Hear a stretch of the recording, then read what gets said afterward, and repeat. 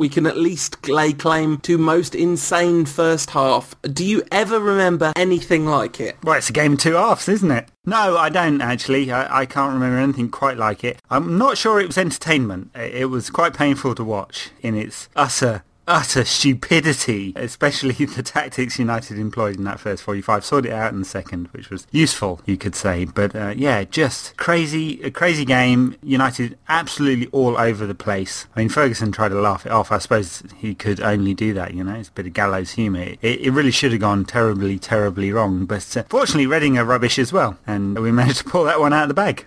Yeah, absolutely. So, as is the way of things lately, I missed this game because a friend of mine's not been very well, so I've had to help him a few times. So, I saw the Reading goal and thought, oh, that'll upset United. We'll get straight back into it. And just as I was leaving the house, the last thing that I saw was my Twitter feed exploding that Anderson had just scored. And then by the time I tuned into the radio, about 5 minutes later, it said, United, of course, chasing this game now, 3-2 down. And I was like, what has happened?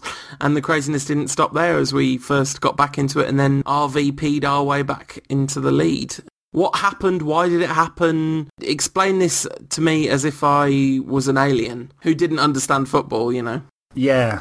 Well, if you get the tomato sauce and you have a pepper pot and a salt pot, the tomato sauce can't be in front of the pepper pot. And if the tomato sauce and pepper pot just stand there, then the salt... They would be very much like United's defence. Yeah, exactly. United were about as animate as those objects, especially when defending set pieces, which cause all sorts of problems. And in fact, any delivery from wide areas caused United all sorts of problems. Part of it was of United's own doing. I mean, a significant part of it in that Ferguson deployed this 4-3-3 system with 3 very, very narrow midfielders and 3 very narrow forwards. It's really not a system that had been deployed this season at all. I mean, there have been lots of flavours of tactical systems this season, depending on how much Christmas cheer Ferguson has had before the game, I can only presume. And this one was by far the most bizarre. And it left Raphael and Evra exposed. I mean, it was so obvious that about 5 minutes into the game I tweeted, Reading have got a 2-on-1 here. Evra's completely exposed. What's going on? It was just really, really basic stuff. But it kept happening. And so Reading just pushed the ball out wide, left, right, didn't really matter, and put a lot of pressure on United. And then at the same time, Nicky Shuri's obviously got a fine delivery from set pieces and managed to cause all sorts of problems with corners as well. So the question for me was, why did United set up that way? Because it's not a system we played very often. And if you look at Reading, they are decent in wide areas. And if we knew so much about Nicky Shuri's delivery, as Ferguson seemed to intimate afterwards, and that height was an issue, why didn't we start that way in the first place rather than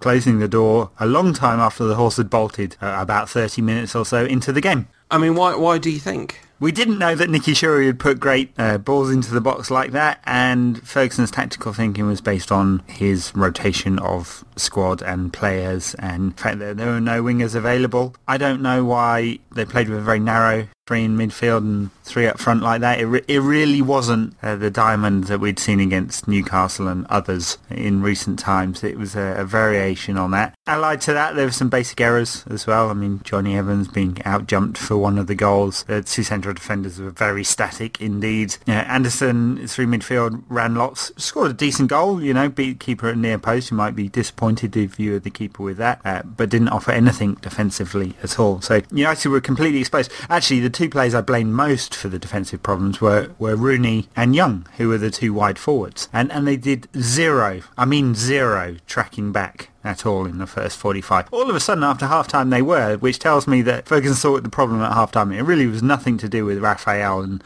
the lack of height, which was the excuse given, and much more to do with players not understanding their role in a brand new system. So you upset various people by suggesting that Sir Alex Ferguson was likely... Well, I think basically people very much misunderstood what you were saying. At the point at which Raphael got taken off, you expressed a frustration at the likelihood that this would now mean that Raphael was perhaps likely to sit out a few games because Ferguson tends to punish him more harshly than other players, apart from... He does, doesn't he? Apart from David De Gea, of course. Yeah, that's what I was going to say, because also on the subject of Reading set-piece taking, I thought, we didn't play the goalkeeper who's a bit vulnerable to crosses. We played Lindegaard for his great solidity in catching balls plonked into the box. I don't know. Yeah, I felt like Lindegaard, having just seen the goals, really. Lindegaard didn't look to be having a brilliant game. He didn't have a brilliant game at all. He looked very uncertain. Interesting, because Ferguson had been quite bullish beforehand about Lindegaard, saying that he's done nothing wrong and therefore deserves to stay in the team, which is completely different message altogether, isn't it, from the beginning of the season when he said he was planning to rotate his keepers. I have to say, I'm of the opinion now, and this isn't Ferguson bashing, it's just based on the evidence I've seen. He has no idea what goalkeeper he wants to play, so he's going from week to week and just deciding. This isn't about some kind of long-term strategy to integrate the players. Lindegaard's been with us for 2 years now, and David De Gea for a year and a half. If he hasn't worked it out by now, I don't think he's ever going to, so he's going from week to week. We're recording this before the Cluj game. De Gea will play against Cluj. If he plays well, he'll probably play against City, because Lindegaard had a shocker against Reading. Yeah, obviously, whenever I put the shout out for questions, we have questions about the goalkeeper, because it's just this great big question hanging over United. But I think, should we have a week off giving it intensive discussion, because it keeps happening and it's not going to stop. Raphael, the substitution made a lot of sense, because as you say, it wasn't really necessarily causing the problem, but he was on a yellow card and he was starting to look a bit flustered around the edges. But I'm sorry, I heard this one too as well. What a load of nonsense. Paul Scholes has spent 20 years at United being on a yellow card. One stare at the player the wrong way from a red card, you know? Look, 28 minutes into a game, you start substituting players because they've got a yellow card, then you're going to be making an awful lot of early changes, you know? In fact, that's just the way football is today. Raphael did one stupid thing where he pulled back a player. Well, so you just think it was stupid to substitute him then? No, I think the reason he substituted him is the reason he said he thought he needed some height in the team. It wasn't the cause. That is a sticking plaster for a big gaping axe wound of a problem at United's rear end. And fine, you know, if you want to make an excuse for why you screwed up defensively, which is what United did in a massive way against Reading, then that's okay, but it really wasn't the cause of the problem. Look, evidence here, Chris Smalling made one header, in 60 minutes of playing. He wasn't there to head the bloody ball out, you know. United actually solved the problem at half-time by making sure that Ashley Young and Wayne Rooney doubled up in full-back defensive areas. Reading didn't get the pressure in wide areas to put crosses in, they didn't get the corners and the free kicks that they previously got as a result. So solved the cause of the problem. But then why did he take Ferguson, who never takes play, as Phil Neville, interestingly enough, was on Match of the Day, having been maybe the last person to be on the receiving end of a half-hour substitution from Fergie. I'm sure that's not actually the case, but you know, he hardly ever does that. Why would he make such a big, bold thing? Is it just because he sort of likes picking on Raphael, or what? I think it, as I said, it's for the reason he said. He thought he needed height in the side at half an hour when Reading were... But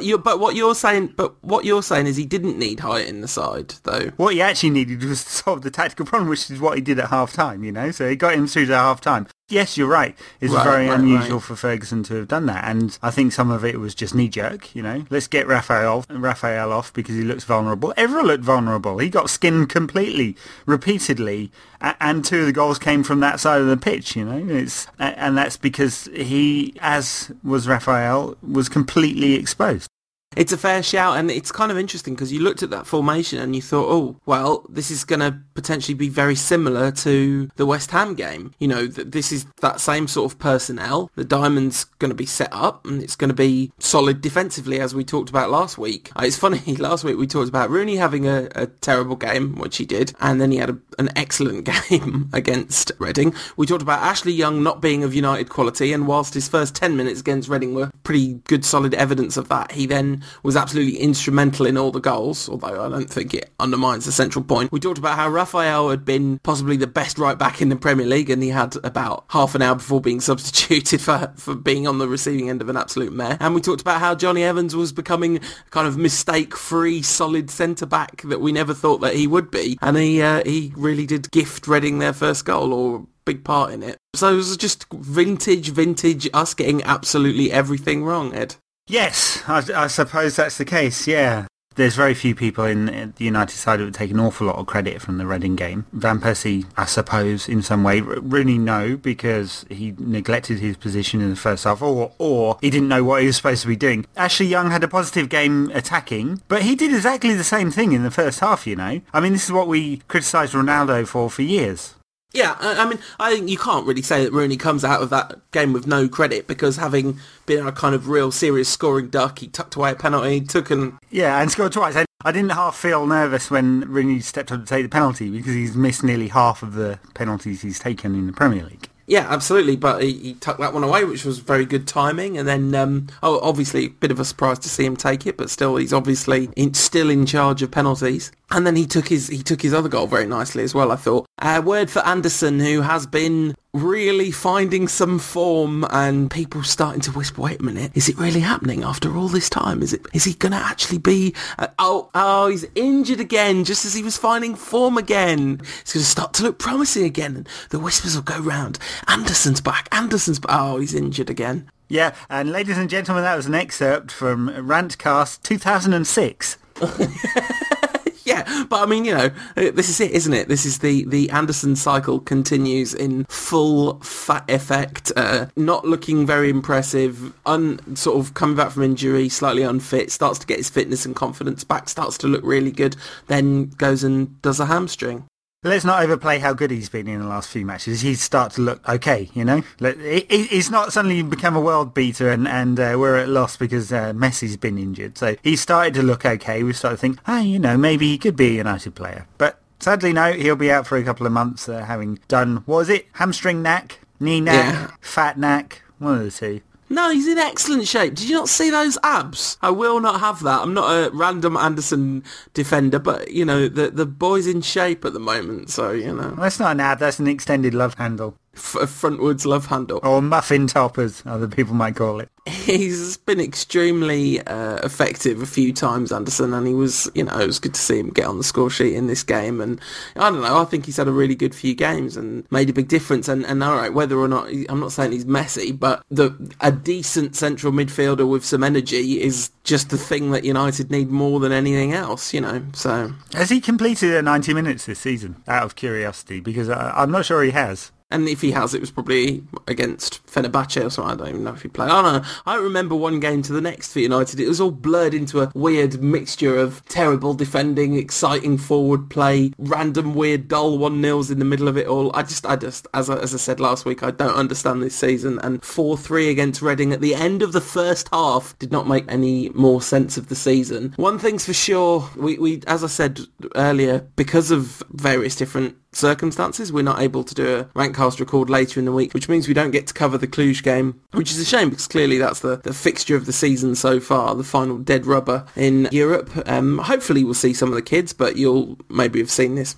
So I guess it's time to look forward to that game, which I don't know about you, Ed, but I'm pretty worried about it. We had a question from @Isaac Ritchie saying, honest opinion, what do you expect from the derby? I expect Ferguson to react to the Reading game by going a bit negative, to be honest. I think he kind of has to in many ways. I think United will try and pack midfield. It will be very narrow again. I think the two wide players in forward areas will be more like wide players than forwards. And I think United will try and stifle City in midfield. The initiative will be with City as a result. But it's probably the sensible thing to do. If we go and attack at the Etihad, which you kind of hope United would do because it's United and we're playing City, then just looking at our back four and the cover in front of the back four, there's no hope of keeping a clean sheet at all. None. That means we have to at least score at the Etihad in order to get a draw if we play open in any way. So there's a disadvantage there to start with. It's not going to be as bad as it was last season because that was completely demoralising. The selection, it's almost as if we felt we'd lost half an hour before the game had started. There was so much inevitability about the way the game would pan out and the pattern of the game and the result. That was pretty depressing. This time, I'm not sure that's the case. I mean, City is still very strong at home, aren't they? But there's definitely a way United can go and win this game. City are struggling to convert games into victories, especially away from home. Okay, not at the Etihad, but it's not as if it looks like they've gone forward. In fact, it looks like very much like they've gone backwards. Yeah, I mean, City in all sorts of sort of odd sort of trouble. I mean, the fact that we're top of the league is indicative of the fact that City have got a big problem since we've already lost 3 games this season. We're talking of packing the midfield. A brilliant question from Connor at Red Heart United saying, do you think Yaya Toure will be able to handle the raw power of Giggsy and Scholesy on Sunday? Who is he going to pack the midfield with? I would expect Scholes to play. I think he'll want that experience and control. There's a chance Giggs will play, for sure, because of that experience again. Although, That might be down to various injuries, and do we expect Nani and Antonio Valencia to still be out or not? And again, this is ahead of the Cluj game, so they may well have played. So that might be moot, that question. But yeah, he could play. I mean, he has tended to play in derby games simply because of that experience. I'm surprised Fergie hasn't called up QPR and asked for a loan for Park Ji-sung, though. Yeah, we're going to make this joke before every big game of the season, just so you know that, listeners. The idea of him playing Giggsy is just, it's frightening, to be honest, because I don't think Giggs is going to be able to do the job that Sir Alex thinks he's able to do for some reason. I don't know. But, I always assume that Sir Alex knows better than me what Ryan Giggs can do or not. It's just, looking at it from the outside in, the idea of Giggsy starting is sort of terrifying, which is very sad to talk about it like this, but, it's just the reality of today. I mean, what's he going to do all over the pitch? First of all, you reckon that De Gea is going to be in goal? Depends on the Cluj game, to be honest. Why does it depend? What depends on the Cluj game? You mean if De Gea plays and drops an absolute rick or something, then he will play Lindegaard? Well, I think assuming that doesn't happen, you've got to think that he'd favour the kind of elaborate shot-stopping ability of De Gea versus the kind of slightly increased box control of Lindegaard, especially with distribution and stuff being such a factor. Yeah, I guess so. I mean, it's hard to make that argument about Lindegaard after his performance against Reading, to be honest. I mean, yeah, absolutely, yeah. To be fair, in the context of Lindegaard's career with United, he's not looked that vulnerable in wide areas normally. That's not his problem. His normal problem is he does make mistakes, and he doesn't pull out the saves that De Gea can because he's just not as good as keeper.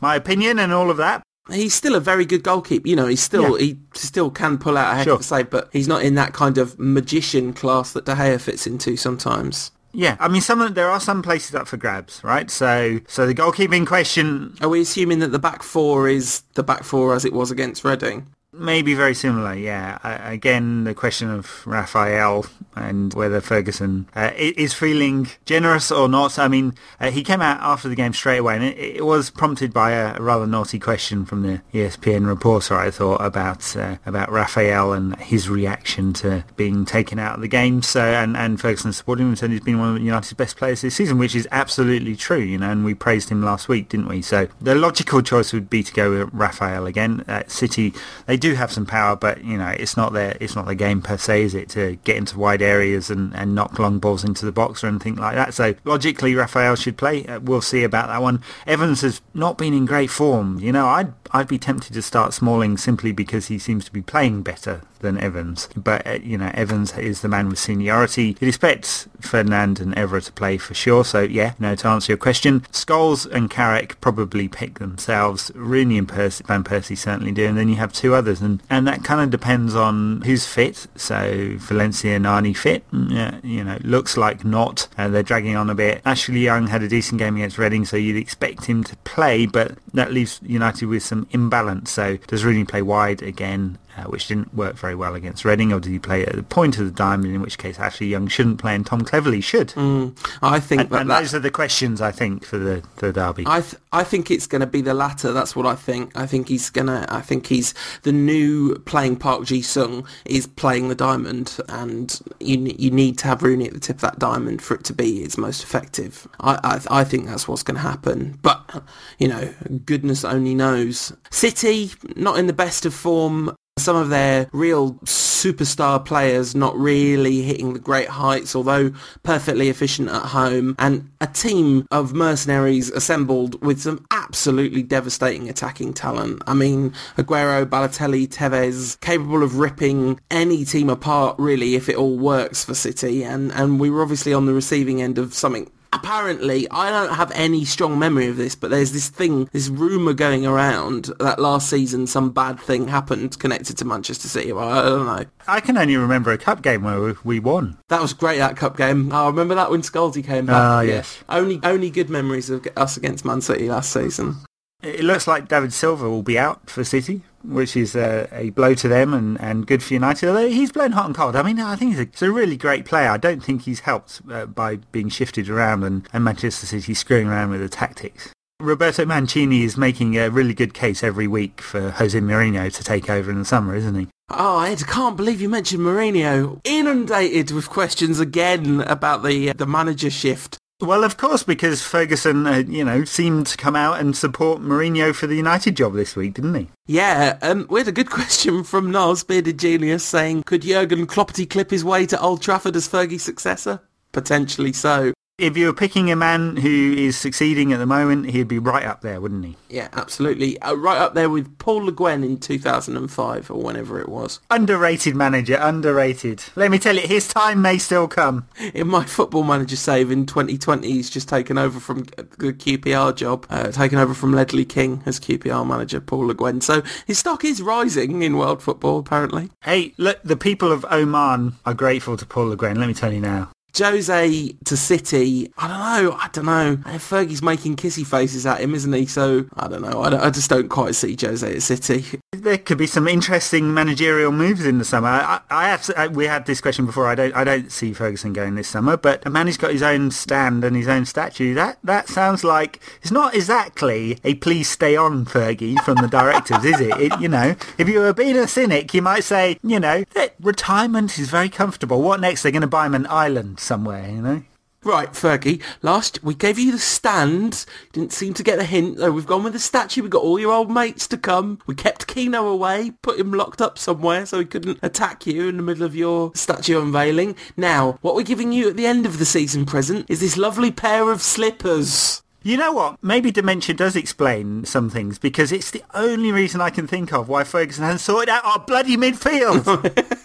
Very disrespectful to the great man, Ed. Very disrespectful to the great man. I jest, of course. Of course. I don't know. The Mourinho thing. The one thing I don't quite get is the assumption that it should either be Mourinho or Guardiola, because as far as I can work out, Guardiola took the most talented group of players ever to emerge from a youth setup and made them into a really good team. Pretty sure that's not like the greatest achievement in football management ever. I mean, he seems like a nice chap and everything, and I'm sure he's an excellent football manager. And see, the thing is, this question comes up loads. What is the greatest achievement? I think creating a winning, really good attacking fluid side is one of the greatest achievements you can do, because it happens so rarely. Yeah. It happens so rarely. And yes, there's great fortune there that, the La Masia system came through with so many great players. There's also, I think, some very smart management in that a lot of the younger players, Guardiola dragged through from the youth team, and he put them into the team ahead of the players that Barcelona bought in the market. And they spent a lot of money as well to achieve that success. So, I think he did achieve an awful lot. I have to say, I just can't see it. Can you? I can't see Guardiola at Old Trafford, much as it might be attractive in terms of his playing style and commitment to youth and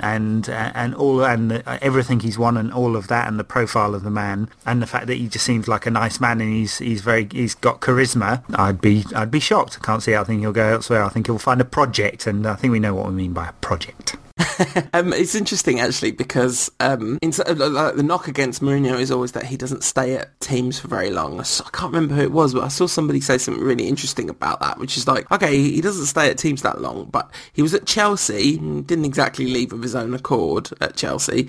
Inter is a complete madhouse, as is Madrid. Maybe this is the kind of very red tinted spectacles view of the world, but it's like, yeah, maybe he's going off sowing all his wild oats with other teams, learning his trade and all that sort of thing, knowing that what he was eventually going to do was take over from Sir Alex and be at Man United for 25 years. You never know.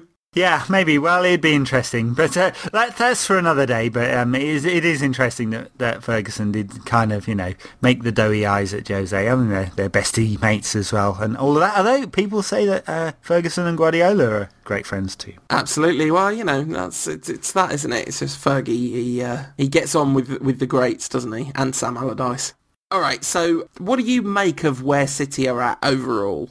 I think they've regressed. I think a lot of it is down to Mancini's tactical thinking with City, and he doesn't seem to be able to decide whether they're playing a 3 or a 4 at the back. He hasn't quite got the forward shape in the way that he might have wanted. It's not as if he has had a lack of investment over the years. They've got some issues at the back in that he hasn't quite decided who he wants to play at the back either, though Nastasic looks like a far, far better player than Savic, doesn't he? So that's definitely an upgrade there, although Lescott appears to be out of the side at the moment. And in midfield, I don't think Yaya Toure has been quite as good as he was last season. No. Honestly, and he was superb last season. I think he's a notch down from that. Doesn't mean they can't achieve everything that Blue Hearts desire this season. And of course they can, because it's really only half time in the campaign. If that, they've screwed up in Europe, which means they'll probably have a much easier run of things domestically towards the back end of the season. That will be an advantage. Ahead of their game completing in Dortmund, it looks like they probably won't be in the Europa League even, so they won't even have that to worry about on Thursday night. And it's really unfortunate. We could really have done with them sneaking into the Europa League. Football detention, but sadly they're going to be free of football detention. Too naughty even for detention. Ahead of the biggest away trip of the season, arguably, or at least joint biggest away trip of the season, 2 questions about away games, one from @BrandonUlrich2 and one from @Liz Worsley, saying, Brandon asking what's the away ground you've most enjoyed watching United at, and Liz asking if there's any away game throughout United's history that you could have attended as a supporter, what would it be? Well, I'd love to have attended one of those classics in the heyday of European football, when United went to the Bernabeu in the mid-60s and all that kind of stuff. That would have been great fun. Yeah. One of my favourite occasions, well, there's 2 really away fans, and they both hark back to the early 90s. One was at Selhurst Park, where I'm not sure I saw any Wimbledon fans in the ground. And it was absolutely rammed with Reds, which is always great fun. And the other one is when I decided with a bunch of mates to go to United versus Notts County, and again in the fairly early 90s, I suspect, and we just kind of decided on a whim because it was cash on the gate, again dating me, and we got there quite early before the game thinking that we'd just stroll in or whatever, and the queue stretched from County to the City ground and beyond, but anyway, so we got ourselves some beers and drank our way to the turnstiles and got into the ground, and that was great fun too. So were you in the Notts County end for that one, or were you in the United end? Well, there was no delineation because it was all red, pay at the gate. What do you expect?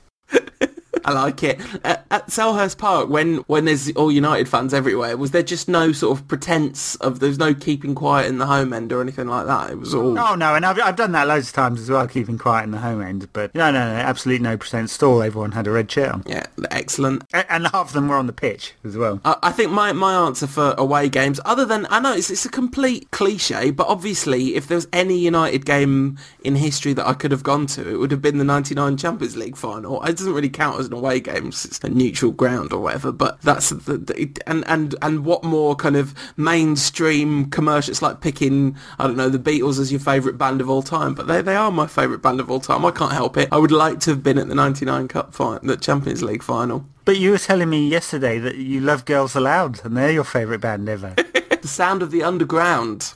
Anton Alfie's been asking this every week, and I think he's going to keep asking it for some time unless we answer his question. And since he's making the best videos on the whole internet about Manchester United, this kid, I don't know, I think he's still at school, lives in Kazakhstan, makes the best football videos I've ever seen in my life, bar none. Made a preview for the United City game based on the Al Pacino Any Given Sunday monologue. Absolutely spectacular. So I'm going to answer his question, which is name your favourite Manchester United chant and sing it. And I think you should take this one, Ed, since I often monopolise singing duties on the show. I couldn't possibly do that. It would disappoint our fans. We'll drink a drink to Eric the King, the King, the King. He's the leader of our football team. He's the greatest French footballer that the world has ever seen. The problem with that chant, though, is it never works because you need an actual conductor at the front to judge the moment when you end the will, and then also nobody knows what time signature you're going to sing it in. It all gets terribly confusing. So, but in an ideal world, it would be that. That's probably my number one because it's just so cheery. That and Five Cantonars, and of course the United Calypso. All good stuff. Classics, one and all. Absolutely. What's you don't have to sing it, but what's one of your favourite chants, Ed? Ferguson's Red and White Army. Ferguson's Red and White Army. It's the lyrics that are important to me. I love it. We've had a question from @Salil Patak saying, it's my exams, however, I love Christmas. Can you wish me luck for my exams? Very best of luck, Salil. Anyone who loves Christmas is okay by me. That goes back to a @MUFC_ Facebook post. If you're not following them, you're doing Twitter wrong. Oh, it's worth talking about the fact that we've had an FA Cup draw since we last spoke. Indeed we have. Terrible, terrible draw. I mean, look, what do you want in an FA Cup third round? You want to have an away game at somewhere a bit different and probably not too difficult, that kind of thing. I mean, the last few years, we've had Liverpool City twice and now West Ham away. I mean, it's not in the same league of difficulty as the City game, for example, but, it's a ground we've been to. It's not a particularly nice ground. They're not a very pleasant opponent. It'll be their cup final and all of that, so it's a tough away fixture because Ferguson will make some changes and I was a bit disappointed, to be honest. Okay, this is a very important email that's coming from my friend Joe Foley @JoeDiego24 on Twitter.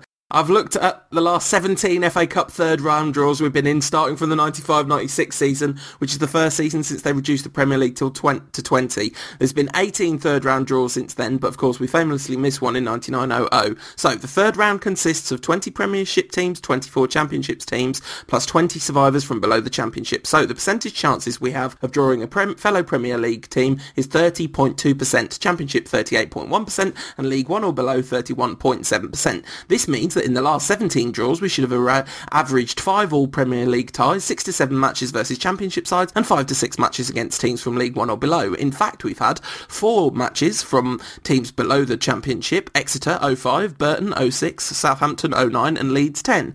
Just 3 matches against Championship opposition, which again should be 6 or 7, Sheffield United in 96, Fulham in 01 and Portsmouth in 03, which leaves a massive 10 games against Premier League opposition, a full 100% over the probable norm of 5. Conspiracy. Why aren't the Illuminati doing something about this? Spurs 97, Chelsea 98, Middlesbrough 99, Villa 02, Villa 04, Villa 07, Villa 08, Liverpool 11, Man City 12 and West Ham 13. Despite these continually tough draws, the irony is we've exited the third round stage only once during this period versus League One Leeds, but there's no doubt that the need to put out a stronger team hinders us during the key January period. Incidentally, when we didn't compete in the 99-00 competition, a lucky loser was drawn out from the teams that had been eliminated in the second round. The lucky team was Darlington, and they took our place in the draw. Who did they get? Pretty obviously, they were drawn away to Aston Villa. Weird. Something going on there. There is. So yeah, we officially run bad at third round draws. Do you know, at this rate, we're going to need to have a rant_meltdown Twitter account. It's a conspiracy law. Yeah, so Ed, what's your prediction for the Man City game? Hart says we're going to go to the Etihad and win 6-0. The Hart is stupid, I'm sorry to say. Yeah, it's that time of year, I've had a bit of Ferguson's special sauce, and no, the head says this is a really difficult time, and likelihood is that we won't be able to keep City out, so I'm going to say 2-1 to City. Sorry.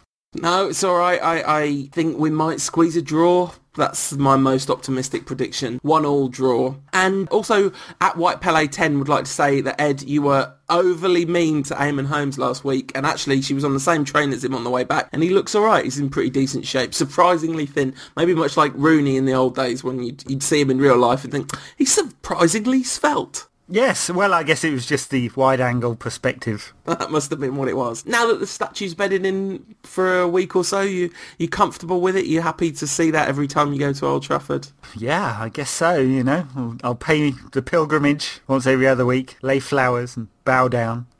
Or not. Absolutely. You're just going to go there and start shouting stuff about Park Ji-sung at the statue, aren't you, in case it gets through? Yeah. Right, so I predict a 1-1, you predict a 2-1, and because of the festive season and Ed's packed work schedule, the next Rantcast is not going to be when it should be. So it's not coming out it should normally come out on Friday the 14th of December, but it's not going to come out until Sunday the 16th of December. So it's probably about 10 days after this one drops. So 10 days without Rantcast. I'm not sure what you're all going to do, but go back and listen to back episodes. I recommend the season before last when we won loads of stuff. It was great. We got to the Champions League final. Imagine that. Imagine. I've almost forgotten. Yes, go check out the old ones, or take in Christmas and get drunk. One of the two. No, don't do that. Don't do that. But have a good time in other ways, which is also possible. Yes, kids, don't do drugs. Become celebrity podcasters like us, and... All right, well, thank you for your company. As always, if you've enjoyed the show, you can leave us a review on iTunes. You can contribute to the running costs of the Rantcast at unitedrant.co.uk/donate. Follow Ed at United Rant. Follow me at UTD Rantcast. One of us much more likely to block you for stepping out of line than the other one. Yeah, you're a bit harsh with that. I've got to say, Paul, you need to buck your ideas up. We'll be losing listeners if you do that, UnitedRant.co.uk for all your Manchester United related needs, apart from the ones that don't get met there, which you can find help with elsewhere on the internet. Very good, and we'll see you in a week and a half's time.